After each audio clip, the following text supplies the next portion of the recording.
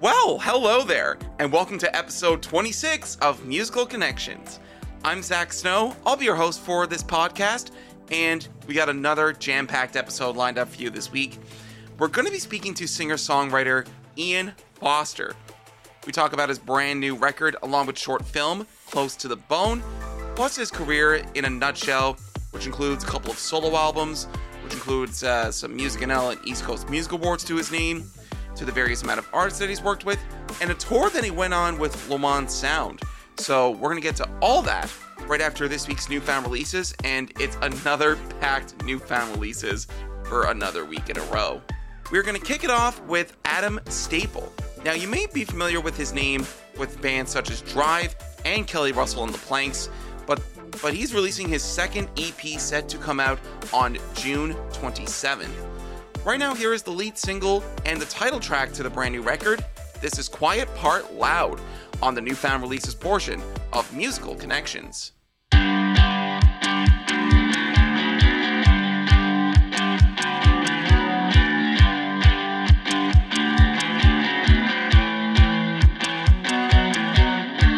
me another 20 seconds before it all goes to hell. I know I'm gonna be a record according to all the intel. This time it's feeling unfamiliar. Laid me flat out on the floor. This time catastrophe is calling louder than ever before.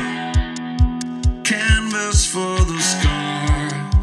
That's just what you are. Please forgive me if it's not allowed. But if I cannot escape the crowd, I'm gonna have to say the quiet part. The quiet part aloud. The quiet part aloud.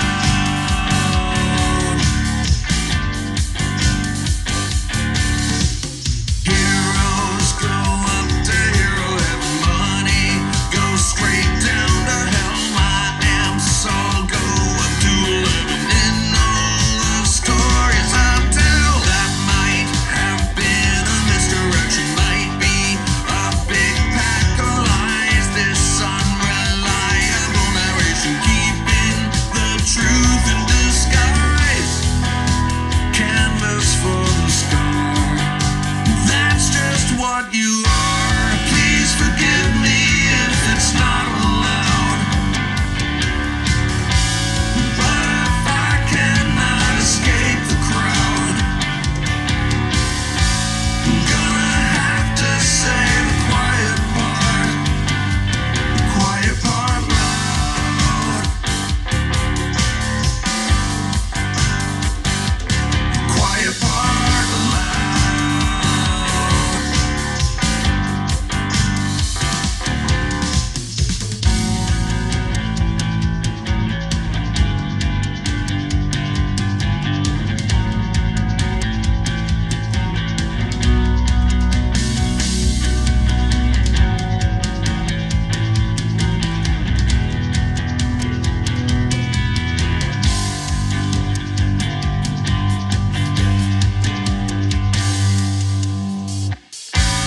If you hear some kind of urgency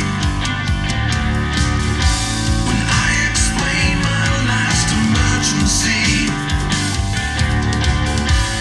running out the clock is making me say the quiet part loud. The quiet part loud.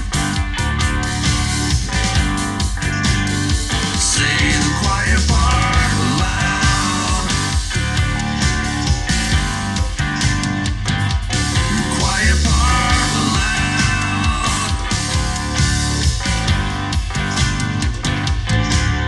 That is Adam Staple on newfound releases with Quiet Part Loud. And now we are going to introduce you to a brand new group consisting of Dominic Lamouche and Shauna Granger. They are called Alter.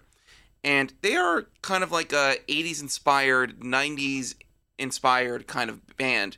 which some influences to alternative rock and some grunge in there as well. And they released their album Currents and Unknowns last Friday. Here's one of their new songs that we have for you right now. This is Doll with a little help from Dawson Cynics on the Newfound Releases portion of Musical Connections.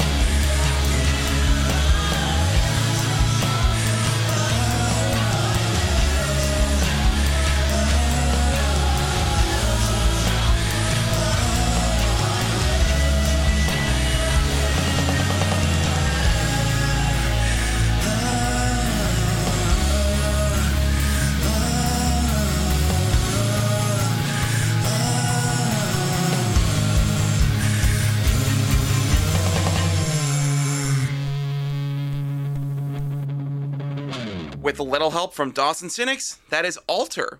Brand new from them, that is Doll. And we are now going to go to Barry Fitzpatrick. Here's his new tune. We all know the old saying, Nan knows best. Here's that song for you now on the Newfound Releases portion of Musical Connections.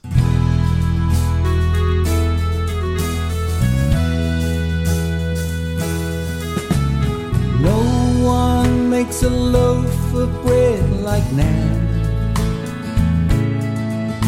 and no one cooks a Sunday dinner like Nan. She whispers in your ear, I love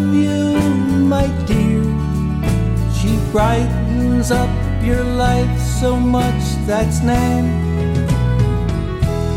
Here is my Nan. Nan knows best. Nan knows more than all of the rest. Spend time with her. She's your girl. She'll give you her word. Nan knows best. No one hangs a line of clothes like Nan. And no one is as giving like Nan. She has the magic ways to brighten up your day. She's thoughtful, sweet, so full of love, that's Nan. Here is my Nan. Nan knows best. Nan knows more than all of the rest. Spend time with her. She's your girl. She'll give you her word. Nan knows best. Here is my Nan. Nan knows best. Nan knows more than all of the rest. Spend time with her. She's your girl. She'll give you her word. Nan knows best. She'll give you her word. Nan knows best. Spend time with her. Nan knows best. She'll give you her word. Nan knows best. Spend time with her. Nan knows best. That is Barry Fitzpatrick for you on Newfound Releases with Nan Knows Best. And now we are going to go to Alberta residing but Newfoundland born and bred Darina Harvey Band. And you can actually catch my interview with Darina Harvey on an upcoming Musical Connections episode in a couple of weeks. Stay tuned to my socials for when that will drop. But right now, here's the new single from her upcoming third studio album that dropped last Friday. Here's the title track for her third record, Waves of Home, on Newfound Releases as part of Musical Connections.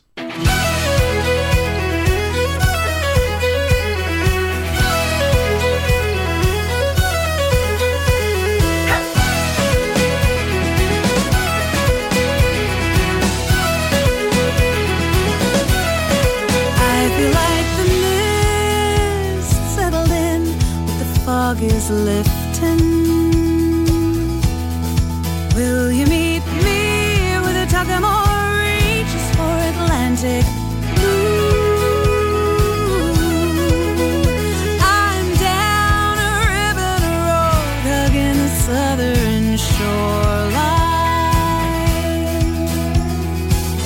I hear him calling to me and I'm counting on you.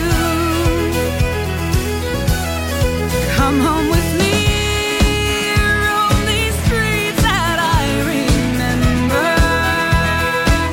and we'll get carried away on the waves of home. One hand to the sky with a wink and a smile, we're getting caught up in it. So drink it all in, you're drifting in waves of home.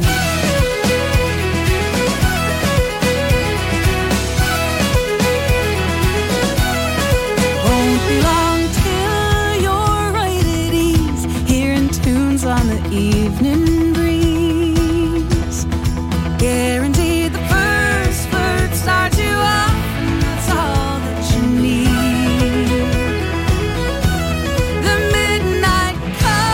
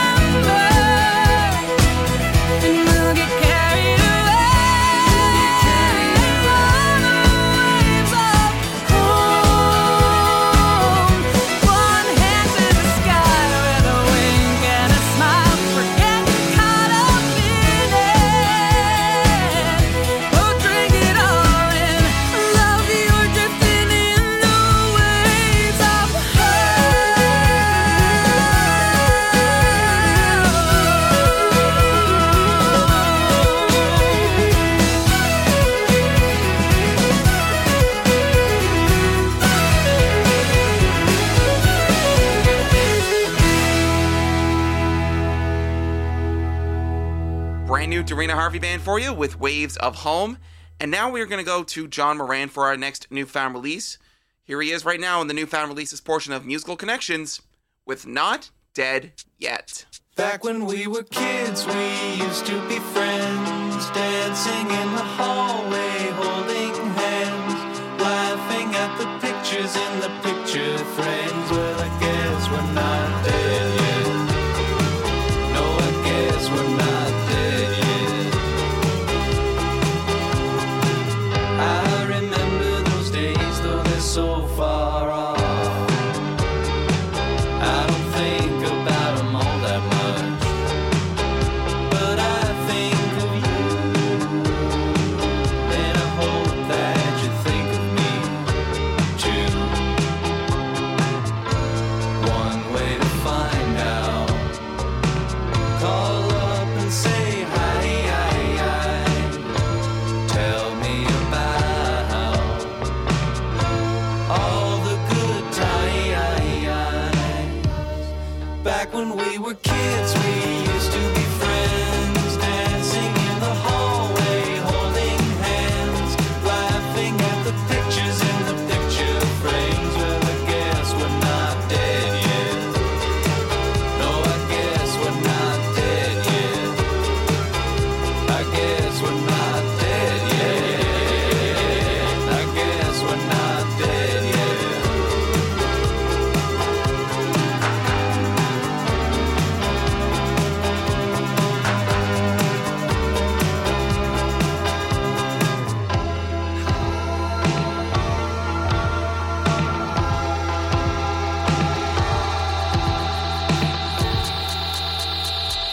I remember those days, though they're so far off.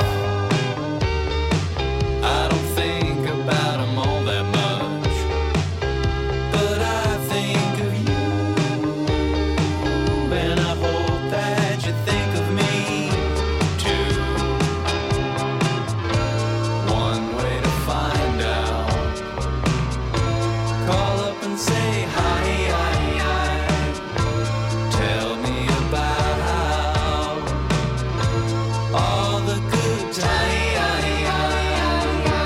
'Cause back when we were kids, we used to be friends, dancing in the hallway, holding hands, laughing at the pictures in the picture frames. Well, I guess we're not dead yet.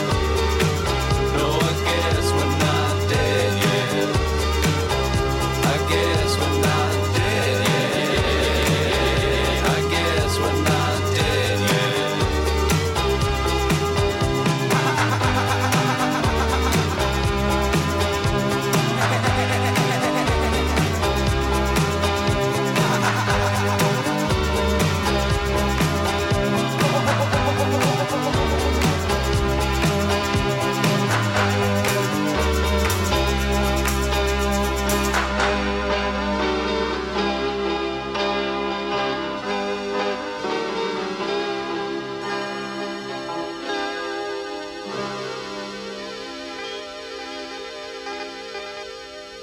A little John Moran for you with Not Dead Yet. And now we are going to go to Ken Tizard and Music for Goats.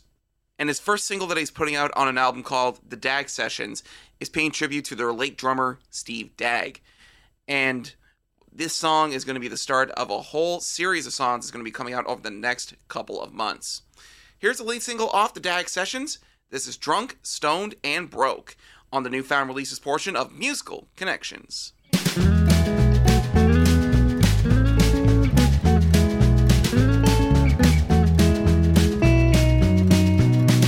Drunk, stoned, and broke, and I don't know if I'll see the sun tomorrow. And if I come down from this place, I hope that I might never see your face again. Push back another round to drown away my sorrow. You know I'll hate myself tomorrow. But good God, I need you tonight. Good God, I need her tonight.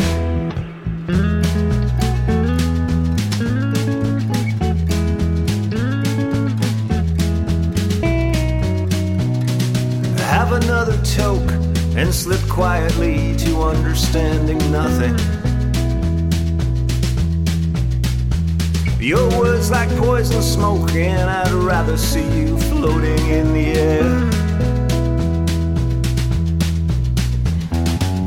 Push back another round to drown away my sorrow. You know I'll hate myself tomorrow.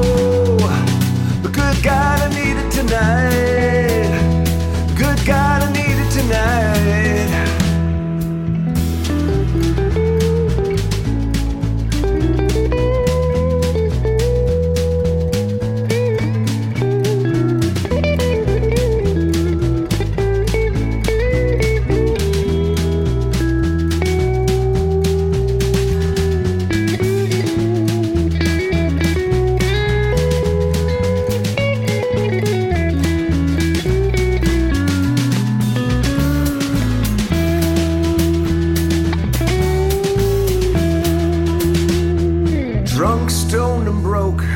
Don't know if I'll see the sun tomorrow.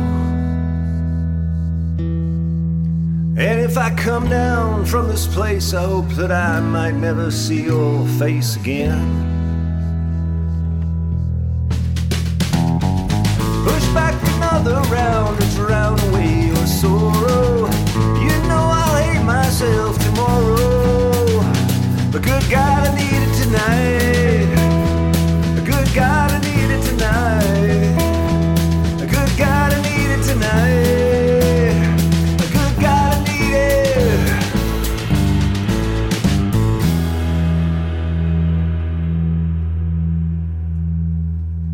Ken Tizzard and Music for Goats on newfound releases with Drunk, Stoned, and Broke. And we're now going to go to Kirk Wells. Kirk Wells has his brand new album out called Iris, produced by Ian Foster, in which Ian is my guest this week on Musical Connections. Right now, let's get to one of Kirk's new tunes off the album Iris, You Don't Have to Shine, on the newfound releases portion of Musical Connections right now.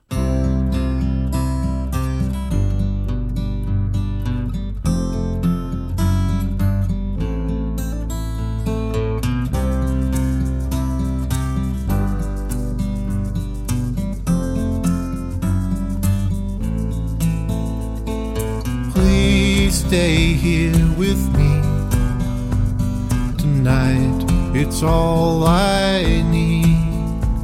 When conversation dies, we'll sit through silent night. I don't have a line, and you don't have to shine.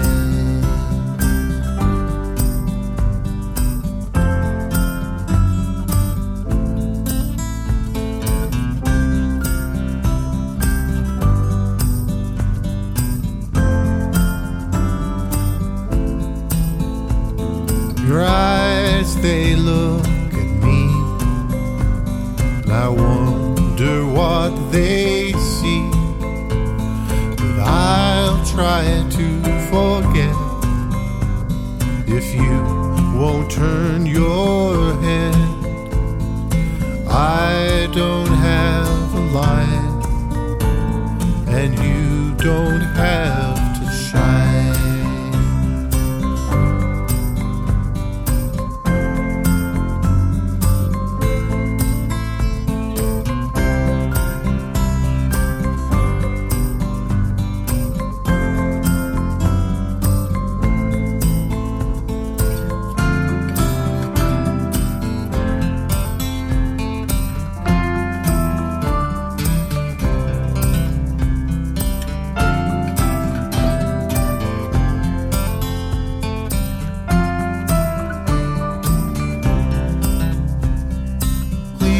Stay here with me and keep me company.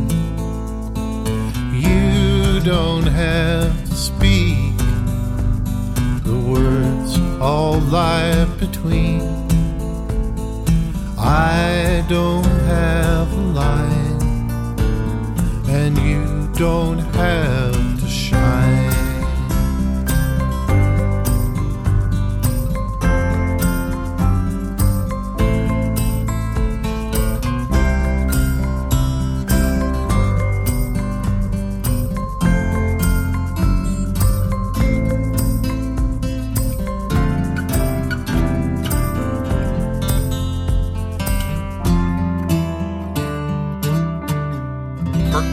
with You Don't Have to Shine on Newfound Releases. And now we go to Mark Bragg. Here's a new song from him ahead of his upcoming release for Ashes. This is The Planet Crumbled on the Newfound Releases portion of Musical Connections.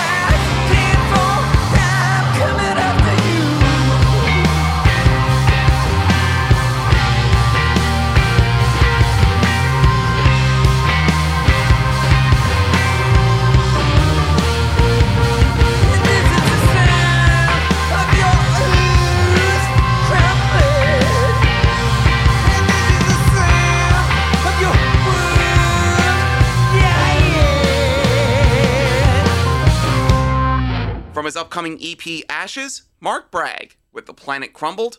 And now we are going to wrap up this week's Newfound Releases with Port-au-Poutines. Their debut album and the release of that album is set to take place at the Ship Pub coming up on June the 22nd with opening sets from Darcy Scott, who has a new album coming out June 1st. Great new releases all around, and I can't wait to feature them when they do become available. Here's Port-au-Poutines' brand new song.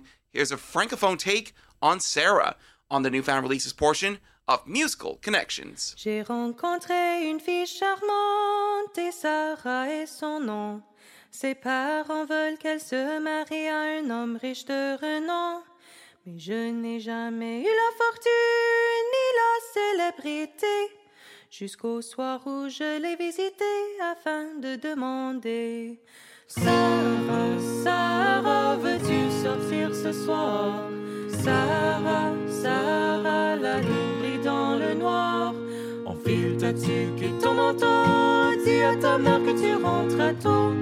Et j'attendrai pour toi au clair de lune.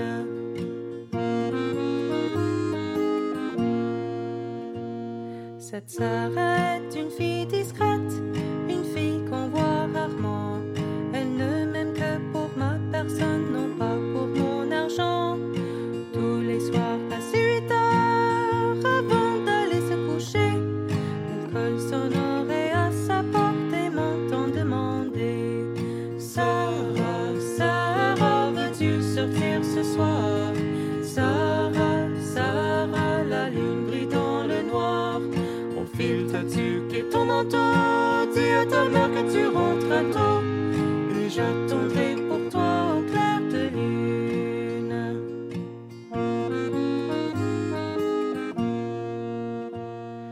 soir, un peu après 8 heures, à travers la serrure, j'ai chuchoté Sarah, chérie, tout bas de mes murmures. Je te donnerai Sarah, dit une voix inattendue. Et puis sa mère sortit de l'ombre lorsqu'elle m'eut entendu. Sarah, Sarah, veux-tu sortir ce soir? Sarah, Sarah, la lune brille dans le noir. Enfile ta tuque et ton manteau, dis à ta mère que tu rentreras tôt. Et j'attendrai pour toi au clair de lune.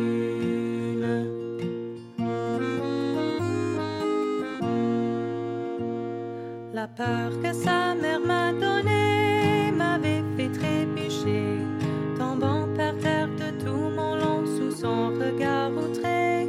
Elle dit: si tu veux marier ma fille, sa main je te la donne. Et j'ai sauté pour la remercier et à Sarah j'en donne. Sarah, Sarah, veux-tu sortir ce soir? Sarah, Sarah, la lune brille dans le noir. Enfile ta tuque et ton manteau, dis à ta mère que tu rentreras tôt. Et j'attendrai pour toi au clair de lune.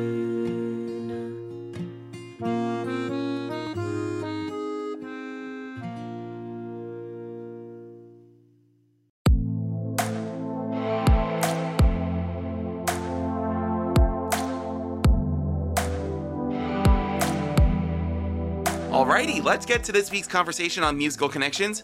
We are next to connect with singer-songwriter, producer, and filmmaker Ian Foster. We talk about his brand new album, Close to the Bone. We also have a short film alongside it, and we're going to talk about the process of recording that album along with the film, plus look over his career in general, from the early days of the Ian Foster Band, to writing with the man of 1,000 songs, Ron Hines, to the amount of people that he has produced albums for, and his partnership with Nancy Hines, which led to the ECMA and Music NL award-winning album, A Week in December. That and a whole lot more as we are now next to connect with singer-songwriter Ian Foster.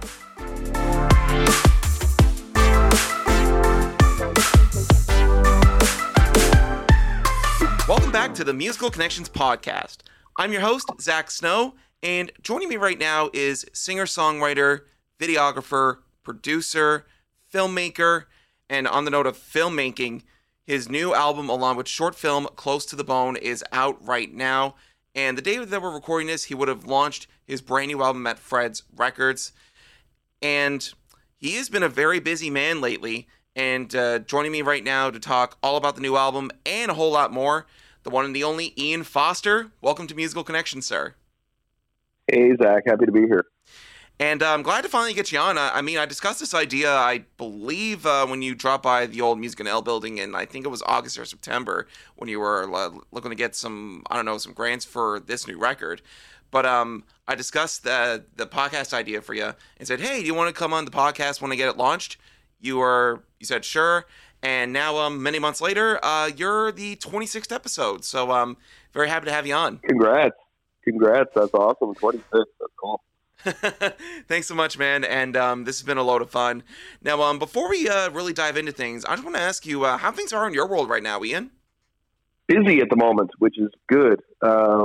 It's interesting, actually, after the last few years for everybody, it's been the same. Slowness has been a thing.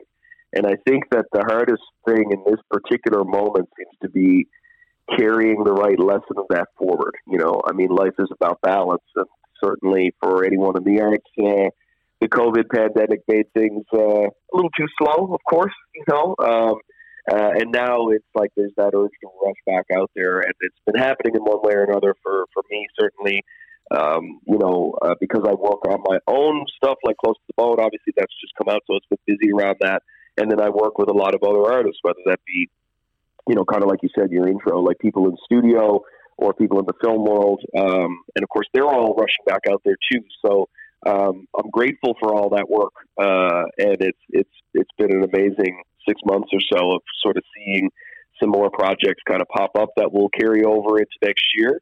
And now I'm just trying to find that right balance to, take the time to go for the walk and things like that in a given day, and relax a bit. So yeah, so things are certainly good and busy at the moment.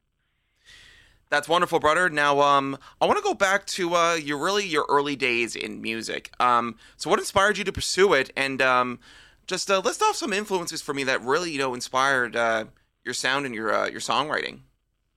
Yeah, well, I mean, in terms of pursuing it, I was finishing my English degree, and I was going to go to journalism school, actually, and it came to that final year. I was thinking about applying for it. I just kept putting it off, and I didn't know why. Maybe it was just, fear of the real world or whatever. I went right from high school to university, hadn't really experienced a lot at that point.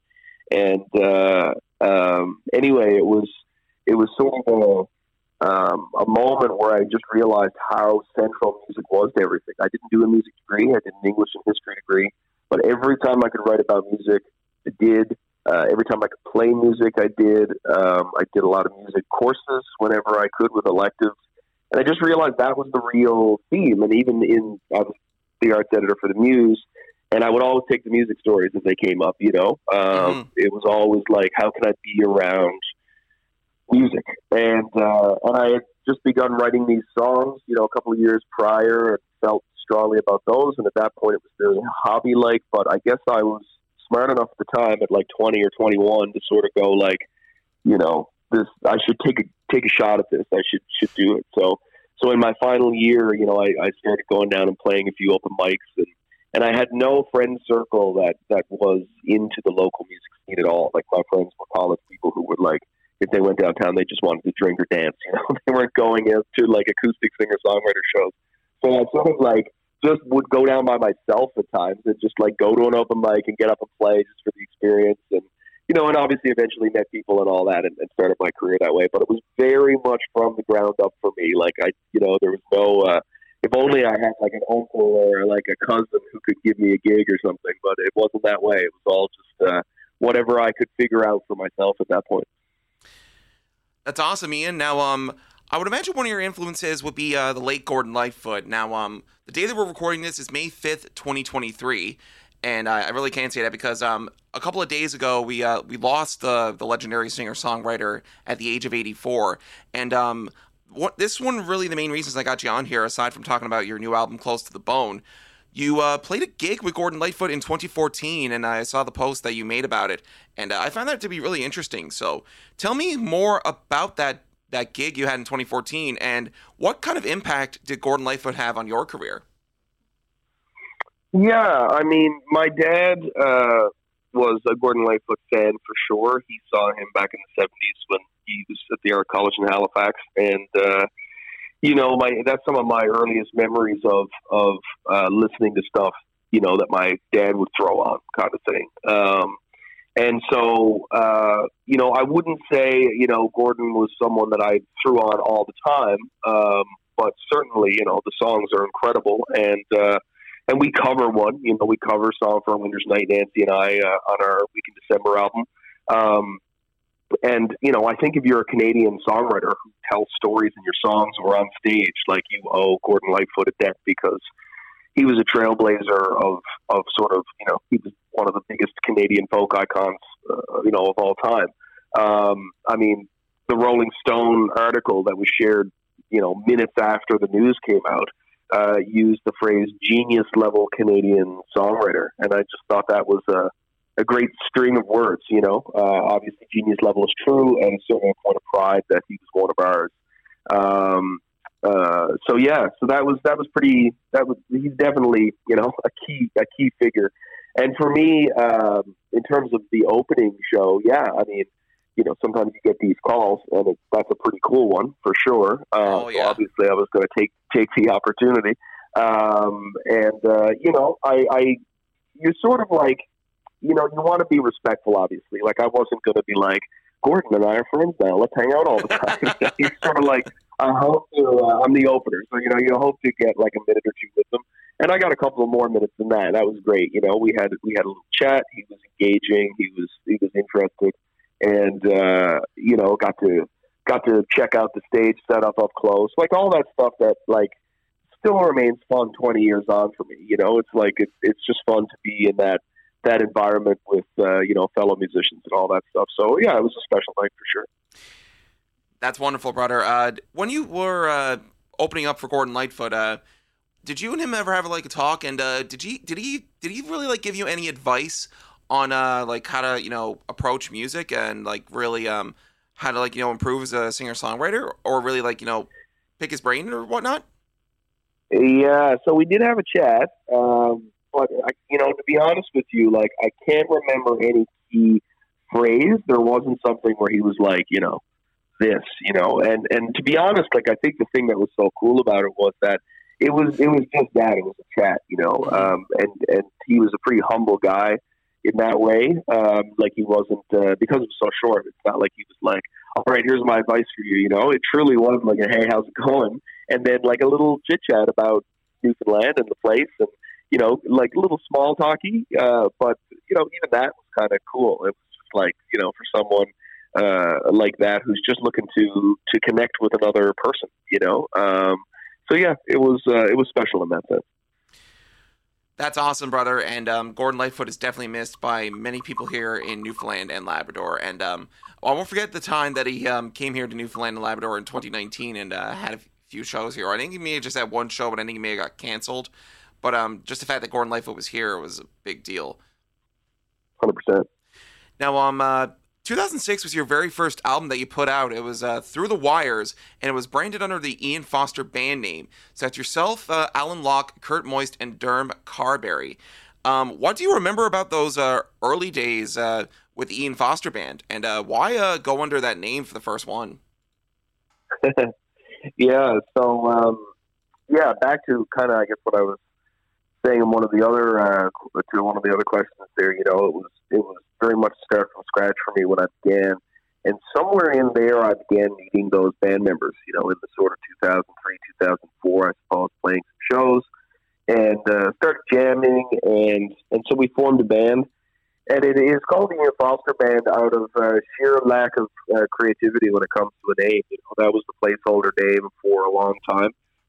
Though I guess there was, the Matthew Good Band and the Dave Matthews Band and blah blah blah at the time that were popular. So there was a trend of doing that, but we were literally like placeholder. We'll come up with a band name, and then eventually it just was like, I guess this is the name of the band, and so we did a ton of gigs around that time, and it was really that learning how to be a band and play music, period, that every artist goes through.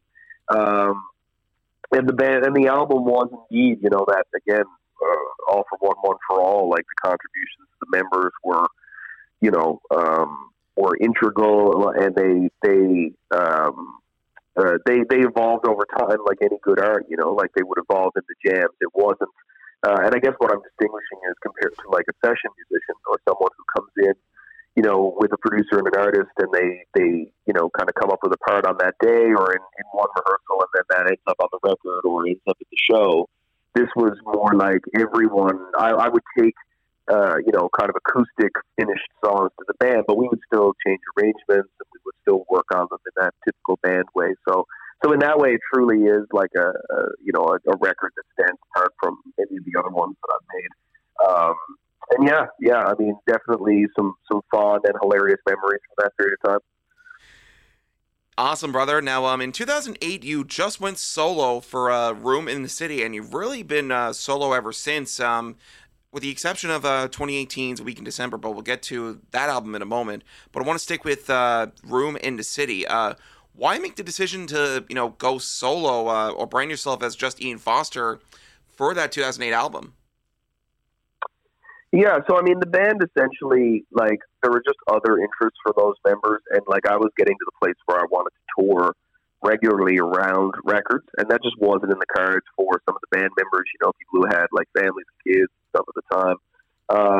So yeah, the second, even the first record it was toured solo, and yeah, so the second record, it sort of just made sense that it would be a solo album at the time.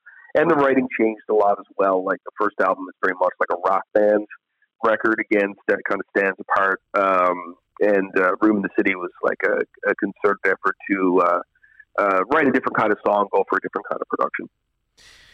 Awesome. Now, in 2010, you released We Begin Here, and that was also the year you dived into music videos and videography. So you did a music video for An Open Letter from the Island. Now, tell me a little bit more about that tune and why you wanted to, do music videos. Yeah, that was a song that I'd written a couple of years prior, I think, to it coming out and doing the music video. It was kind of in fact, actually, maybe the song came out first. The video came out like a year or more later or something like that. Okay. It's truly proof that, as much as we all think we have you do the song and you release it with the video, which is the normal way to do it, but there's no such thing as normal in the music industry. You can kind of do it in multiple ways. Right. And it was a really interesting experience for me because I'd written the song based on experiences on the road and some negative ones. It's basically a song about Newfoundland stereotypes. And so it was very much written like a reaction song. And then Andrew Winter, this director here, we talked a lot about the song. So he and Alana Power created this video. And I think I was on tour at the time. I don't even think I was here. We were corresponding about what the sign should say. I was writing a bunch of those, and they were too, I think, because the video is basically people holding up, facts about Newfoundland or signs. They vary from being, sort of poignant to funny and all that stuff. And it was a different time of algorithms, I guess, because that video went viral. I remember seeing 10,000 views in a day or in a few hours or something, and I would see all these Facebook shares and people sharing from those shares, and that was my experience with viral video, I suppose, or one of the couple that I've had. Yeah, it was really cool. It was really fun, and it was fun in the sense that now, as anyone listening would know, it's if you share something on Facebook, it seems like no one else sees that share. You see very little engagement on shares. It happens, but it's very slim. But back then, it was I would see someone that I knew or that was on my list share it, and then I would get to read all these strangers' comments on theirs that were "Wow, I'm really enjoying this song" or whatever. And it felt it actually felt like social media, as the name would suggest. There was a social element. You would actually see conversations happening around something. And that was pretty fun. That was pretty fun. So yeah, Open Letter, and it's still a song that I do play occasionally as well. All these years later, it's requested. So Deadly. Now, 2011, you produced your first album that was not your own. Now, for the most part, you've produced a lot of albums on your own or with someone else. But the first one you really got to produce for another artist was Matthew Hare's This Time Last Year. Now, you've also produced for the likes of Rosemary Lawton. You produced for Kat McCleavey. You've also produced for Melanie O'Brien, Jerry Stamp, Port of Call. So what do you enjoy most about producing for other musicians here? yeah, I mean, excuse me. It's certainly a special thing to get to work on someone else's music. I know it as the artist first, how much trust is required to hire someone to come on to help you steer the ship and achieve the artistic vision. And it learned a lot as an artist before I ever took that seat. So I think that, especially starting out, that was probably my greatest skill in that field, is that I had that specific experience. And since then I've learned a lot technically. Obviously, I've learned a lot in terms of how to get the best out of an artist in the studio and all that stuff. So yeah, I mean, for me, it's more time in the studio. Really, there's just no downside. Really, it's just fun to work on music. You're always going to learn something from every project, and it's just one of those jobs that everyone should have a job like music producer. It doesn't have to be that job, but in the sense that it is a job where you're constantly learning. You're constantly using your brain. It's not like it's not a data entry job. You're not turning off your brain from 9 to 5. You're always progressing in some ways, and that can just feel really good. So yeah, I do love that part of what I do. Yeah, and just from the amount of albums that you've worked on, you're also working on a new album that which songs that I feature on Newfound releases before. Kirk Wells' new album, Iris, set to come out this month. By the time that this does air, it would have already been out. So It's great to see how much work you've put into, producing music for other artists. Yeah, absolutely. And that was a fun one with Kirk. I mean, Kirk is someone who is so up for trying things in studio, which is great. And he's not particularly concerned with genre or like any kind of rules. And because I think all that stuff is kind of nonsense anyway, Like, I think that we're in an amazingly creative moment in time. It's terrifying as well in terms of like the technology and all that in some ways and what the future might hold, But I think that we can kind of do anything now. Like, stuff sounds great, There's so many tools to get, to kind of limit the inevitable drudgery that comes with any job. It could be like editing or something like that. That it's like, we have tools to just finesse a lot of that away and spend more time on the important stuff, like the song itself and the arrangement and the actual the nature of the tone of the sounds you're getting and stuff like that. So yeah, it's really cool to be in that moment. And then when you're working with an artist who is kind of like, yeah, what if we tried this, with everything. And so yeah, we had a lot of fun. We weren't afraid to try something and go, wow, that's hilarious. And no, we're not going to do that, But it's like, that's how you come up with special things. Exactly. Now, one of those special things that you did end up doing throughout your career, you had a couple of co-writes to your name, and one of them was with the man of 1,000 songs, Ron Hines. And I believe he wrote a tune for you on the 2008 record Room in the City. Correct me if I'm wrong here. But no, it was that one. It was actually that was the co-write. Actually, was a song called Decisions on that album. Okay, and just continue on with that question. Getting to write with someone like Ron Hines, what was that like for you? Yeah, I mean, obviously special and kind of pivotal at the time. That was my first solo record, as you said, and as we talked about. So it was pretty early in the career, and so to have someone kind of believing in me in that moment, I guess, and someone who wasn't a friend or family, because obviously when you start off and you need that support, you want your friends and family to believe in you, but there comes a moment, I guess, where you're sort of like, you want fans at the show, not just friends and family. You want people who don't know you, and you want to learn if you're any good, I guess, really, for lack of a better way of describing it. And of course, like, friends and family usually aren't going to tell you, to be in, to play for a room of strangers and win them over is really the test, And so for me, like, going on tour was the answer to that, because you're playing for strangers every single night and you're learning a lot in the process.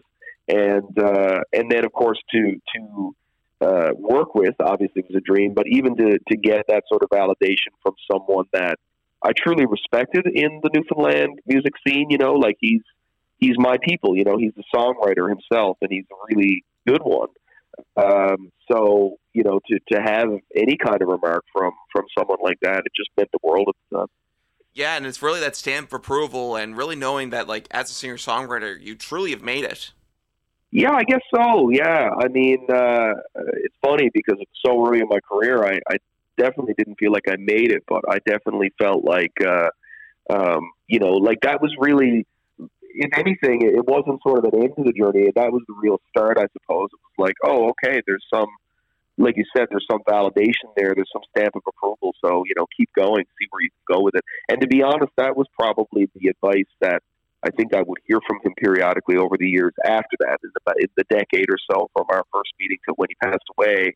He would, we got to know each other well enough that he would kind of give me some sage pieces of advice. And, I remember one of them was about, just getting up and doing it every day. Like, as simple as that, like, get up and, write every single day, and I do remember in classic Ron style that he said that to me one night at the Roast Thistle. And then, and it was genuine, earnest advice. And then he sort of smiled and stepped back and spread his arms and went, and then you'll take my place as the greatest Newfoundland songwriter of all time. And just said it in a really kind of funny, grandiose term, to joke around. So, I mean, that was who he was, it was fun. Oh, yeah, for sure. Now, on the note of songwriting, you were a finalist in the International Songwriting Competition. Now, just tell me when that took place for you, and what do you remember most about that time with the International Songwriting Competition?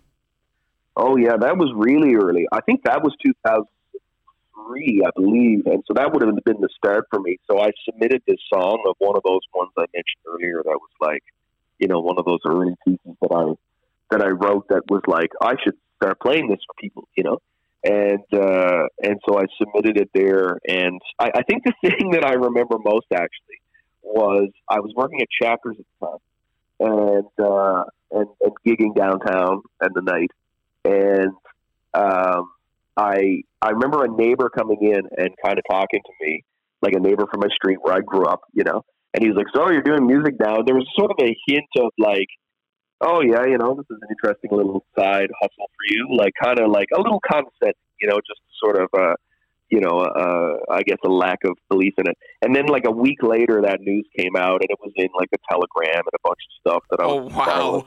And then he came in, and that was like my first press probably ever, I guess, as well, because this thing had actually done really, other than open mics. And so then he came in a week later, and he was like, he had a whole different attitude. And that was sort of an interesting lesson because really the only thing that changed was him, right? It wasn't me that changed. Like I still had that song a week before, it was just the news, the press, the sort of like, the smoke and mirrors, I guess, for lack of a better term, in this case, that sort of changed his perspective a little bit. So it was, that was kind of funny to me that it was like, yeah, it's, it's back to a much deeper idea, I guess, almost philosophical of like, you just have to look after yourself, because other people will constantly change and you can't control their perspectives, so you just have to control your own. Mm-hmm. So that's sort of my tangential memory of that competition. For sure. Now, 2017 was a pretty big year for you. You released Sleeper Years, which was the most recent album, Until Close to the Bone. And Sleeper Years ended up becoming one of your most successful solo ones to date. And one of those songs on it was that tribute to Ron Hines, You Left a Song. So what was recording that album like? And going further into You Left a Song, how important was that tune for you? Yeah. Well, I'll talk about the album first, I guess. So, Sure. yeah, I mean, the record, I did feel very, I felt like I achieved a certain thing that I was looking for with that album. I guess it was in the production and in the writing. Like I was certainly proud of those songs. I felt like it was definitely a bit different than what I'd done up to then, but perhaps more it was just like the achievement of a certain type of writing for me at the time. And that was, it was satisfying to reach that on that record. And then it sort of like at the same time felt like, and when I say that, I don't mean like, these are the best songs ever or anything like that. It was very much a personal thing. Oh, yeah.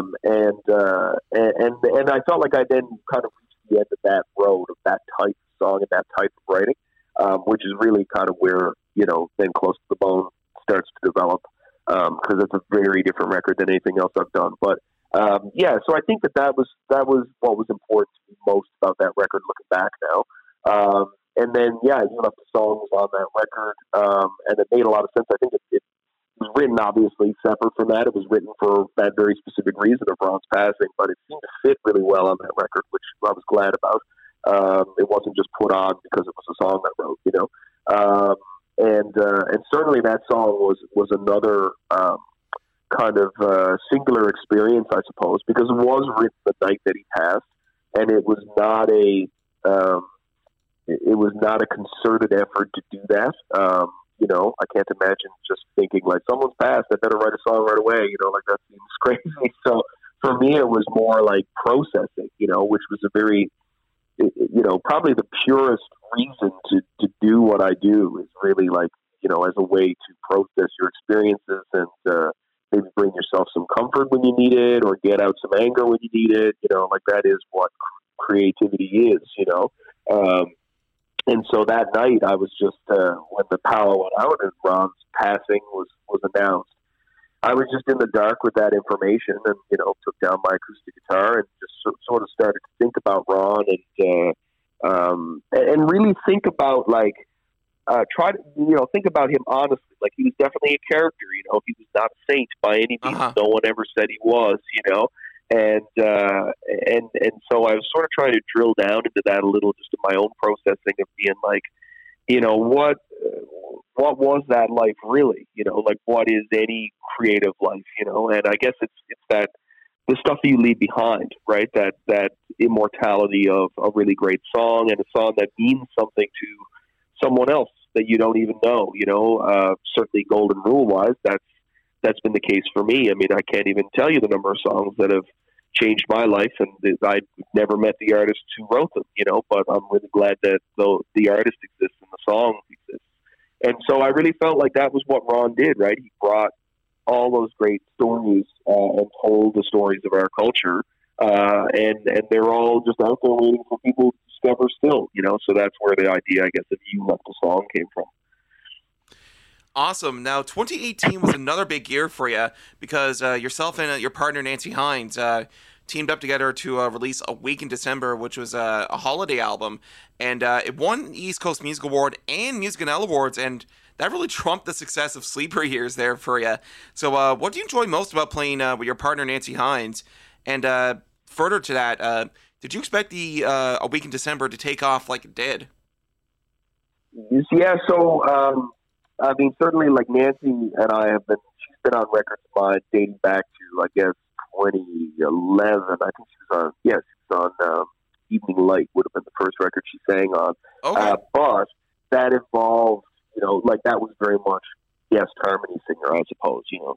And then I sort of joke about it that we did our little kind of what the Beatles did because we were on tour in Germany, and the Beatles famously like sort of became the band that they became by touring a ton in Germany and playing every day. So I sort of joked to friends. Yeah, because you had that residency back then. Yeah. And I joked to friends because when we toured for Sleeper Years, she came with me and we toured in Germany. We played like 28 shows in 30 days or something. So I was like, wow. That was our Beatles period because truly, like, it started with like me playing and she would get up and sing a song or two. And then, like, because we were playing so often and obviously very similar set lists, she just got to know everything and was like, I'm going to sing on that. I can sing on that. And then suddenly by the end of the tour, she was like truly a part of the show. And so it just made sense, again, like an organic evolution, you know? And so then we talked about a Christmas album. It was something we had sort of toyed around with for a few years. And I'd written the title track, Week in December, and that was all sort of went relatively according to plan. Like, we knew we wanted to sing, you know, carols and hymns that we grew up with, that we had fond memories for. You know, I've always loved Little Town of Bethlehem. Nancy always loved songs like Friendly Beast that she would sing with her mother. That was a less common song, but there's some great versions of it out there. So we just kind of put together this record, this set list, I guess, of what would make a cool Christmas album. And put it together and toured it, and it's been very fulfilling. We've only done 2 tours with it because, again, 2018 was the record, and of course, you know, 2020, the pandemic. So we only really had 2 Christmases to tour it, but we are actually considering touring it again this year because that is the true beauty of Christmas albums. They are eternal. You know, I mean, Christmas songs don't get old, or you know, really. So we're actually considering going back out on the road with it. So yeah, it's definitely like some really sweet moments with that. It definitely introduced a few audiences in places that hadn't heard my stuff before to us, and then to my back catalog, which is really cool. So only positive thoughts on Week in December. Awesome, and it's a really, really great album. Of course, for those who don't know already, I'm a volunteer at VOWR, and I've played a good couple of songs from Sleeper Years and A Week in December on my programs before, and it's really great to hear how the tracks come out on that album, and it's really great to those 2 albums had the success that they did, and I'm looking forward to hearing you guys play A Week in December again. Oh, thanks. Yeah, thank you. Now, most recently, you went across the island to visit schools, and you were playing for students. So the 4th member alternated, but it was yourself, Rosemary Lawton, and Hugh Scott. So what was that experience like, and really, what was the purpose of that school tour? Yeah, so that was a tour put together by the Soundbone Traditional Arts Foundation, Eric West, out in Musgrave Harbor. And I've worked a bunch with Eric over the last number of years. I recently recorded a version of Tickle Cove Pond with Loman Sound featuring Kevin Blackmore as the vocalist. And then we made an animated music video that will actually be screened at the Nickel Film Festival this spring. Oh, wow. So that's cool. Yeah, that'll be I guess the newest release shortly. So that'll be that was fun and very much like different than my own stuff. Obviously, this is very much like a traditional music approach. And again, like fun. Learned a lot working on that project. And so Eric puts together these school tours. And so we went for 2 weeks, and it was like mostly, I think, K to 6. And honestly, like, it's pretty fun. I mean, like, I've done some private teaching and workshop work in my career before. And, the best part about it is, it can reinvigorate some of the passion of music for you because you get to see little kids enjoying music. I mean, there's nothing kind of better than a face lighting up at a cool sound or like, a song that they know or a song they don't know that they think sounds cool. I mean, that's what it's really all about. It's so easy to lose that when, you've done it a million times or whatever. So you sort of, it reminds you of like how cool it truly is when you do something like that. Awesome. Now, let's actually get to one of the other main reasons I got you on here. Just about a month ago, you released your, I believe this is either your 11th or I'm completely off on this. My math's not right. But I'll just it's okay. I had to look it up myself, actually. It's my 9th. Oh, wow. But the 9th studio album is also your most recent studio album, Close to the Bone, which you also released a short film for. Now, tell me a little bit more about the album and really what the short film's all about. Yeah, so this one was an epic project for sure. I mean, it began about 4 years ago, I suppose. And of course the pandemic just seems to have added years to everybody's things that they're working on. Right. But this one even began pre-pandemic, it was the new album that started out, at its very beginning as a typical record, I suppose. I had songs written. I'm going to try to write some more, but very quickly, and with the help of my co-producer, who I brought on pretty early in the process, Mark Turner, it became an exercise in trying to write a little bit differently. I was playing far more piano. There's very little acoustic guitar on this album. There's only acoustic on 2 tracks, I think, and far more like piano-driven stuff, synth-driven stuff. Kind of drum percussion driven things. It was super fun. I felt like I was taking a lot of the things I'd learned on some other records I'd produced for other artists. As I mentioned earlier, that's a great piece of it. You always learn something when you work on somebody else's work, and so the benefit of that is when you come back to your own, you kind of have a few more fresh ideas, and fresh perspectives on things. So that was the beginning of creating that and putting it together kind of in studio. And then early in the process as well, the film idea came about via watching the Nationals' I'm Easy to Find, which is a 27-minute film that uses music from their album with the same title. And I watched that on a Christmas tour, actually. I was back at the accommodations and going to bed for the night and just discovered that there was this short. I'd actually been listening to that particular album for a year almost when it came out. And then I came across this short film. I'm like, oh, this is interesting. I'll just throw it on to see what it's about. I'll watch it tomorrow. I'm pretty tired. And 27 minutes later, I was watching the credits roll. It was totally compelling from start to finish. Drew me in, thought it was so beautiful, so well made, and just kind of gave me the idea that I'm like, okay, I can do maybe my version of this, whatever that looks like. And that was my only thought. I was just so excited by the idea of it and not wanting to copy it, but just sort of bottle that really cool exchange of arts, because it really is, if you watch the film and any backstory on it, it really was like a creative back and forth between their director and the band over how that project came together. And it ended up being very similar for Close to the Bone. Like, I worked with Mark Turner as a co-producer on the album part, and Justin Sims as a co-producer or a producer on the film part.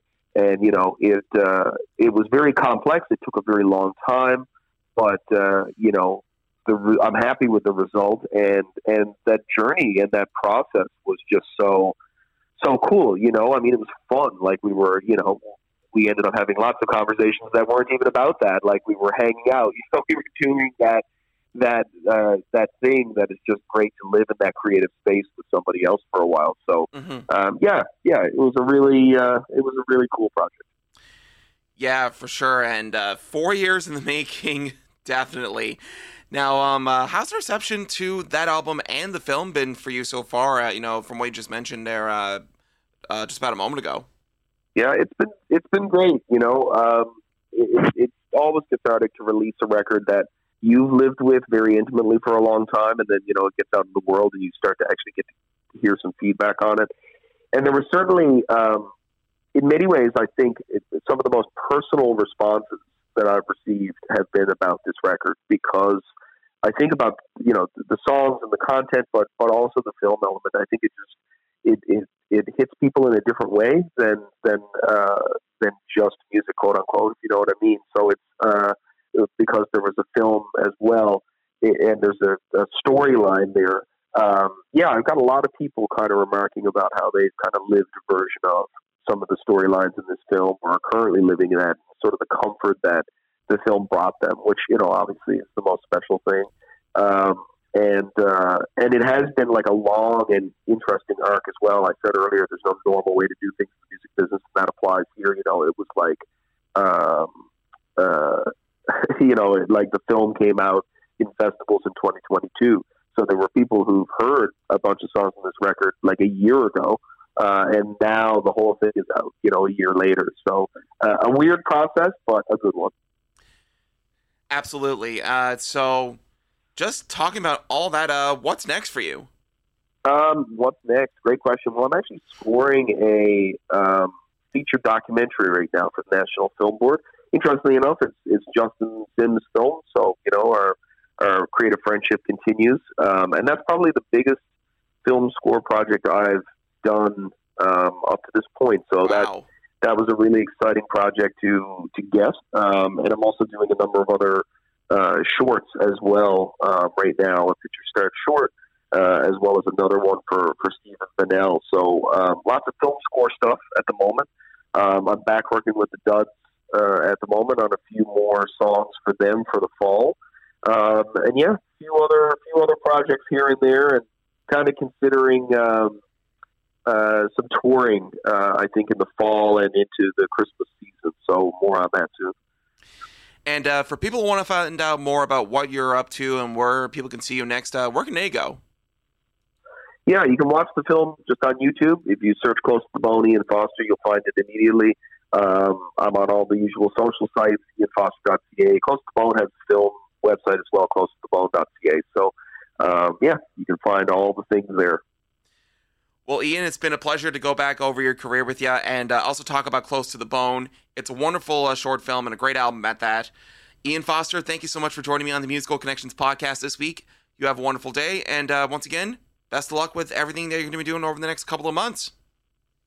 Thank you, Zach. Thanks for having me on. Always great to catch up with Ian Foster. There you go. That was my conversation with him. And right now, here's the title track for his new record out now. This is Close to the Bone on Musical Connections.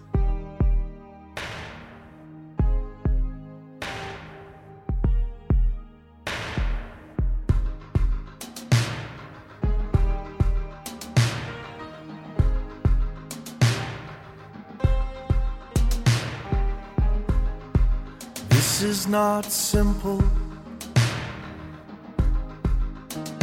It's reconnaissance for something more. It's not open to us yet, but I think that we can find the door.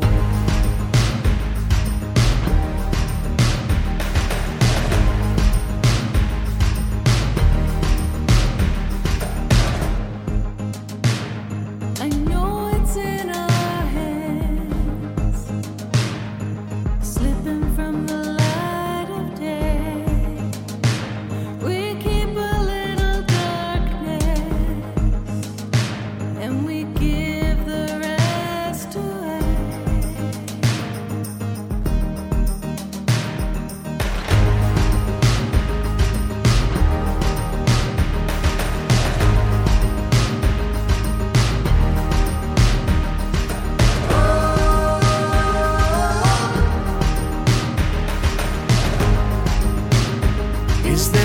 something that we haven't shown.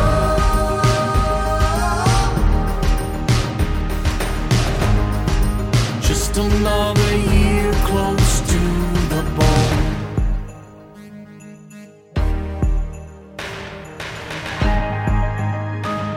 I know we can do this. There's something more that we can bring. Raise a voice in the chorus,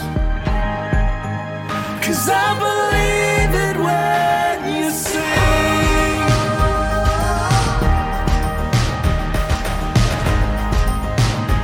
Is there something that we haven't shown? Just another year close to the bone.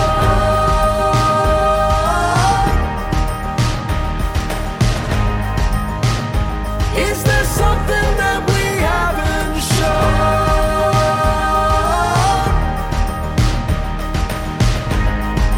Just another year close to the bone.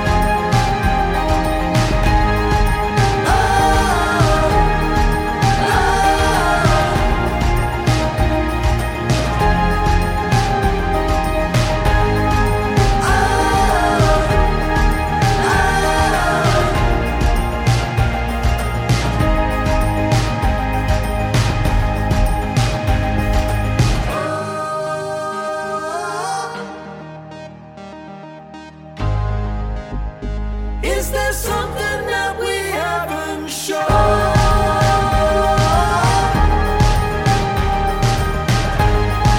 Just another year close to the bone.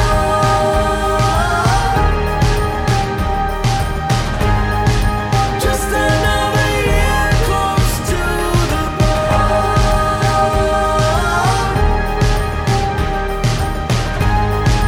Just another year close to the bone.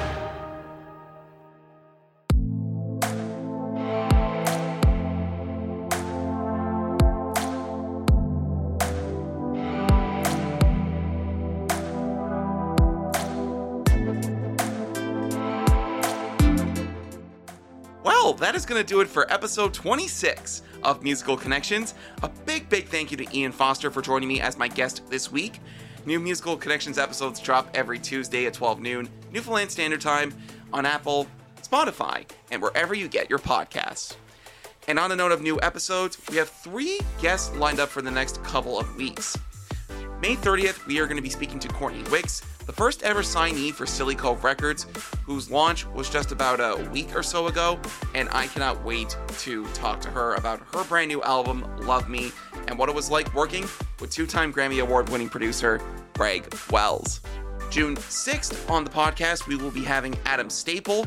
He's got a brand new record coming out June 27th called Quiet Part Loud, and we're going to talk to him all about, his battles with mental health, as well as the 2 solo EPs, as well as his career with the likes of Drive and Kelly Russell and The Planks. We will speak to Darina Harvey of the Darina Harvey Band, and they got a new record coming out June 23rd called Waves of Home. We're going to talk to her all about that, and if you got any new music for newfound releases or would like to be a guest on the podcast, simply email me, musicalconnectionsnl@gmail.com. That's going to do it for episode 26 of Musical Connections. Thank you for connecting. I've been your host, Zach Snow. Stay safe and please be kind to one another, and until next time, safe home.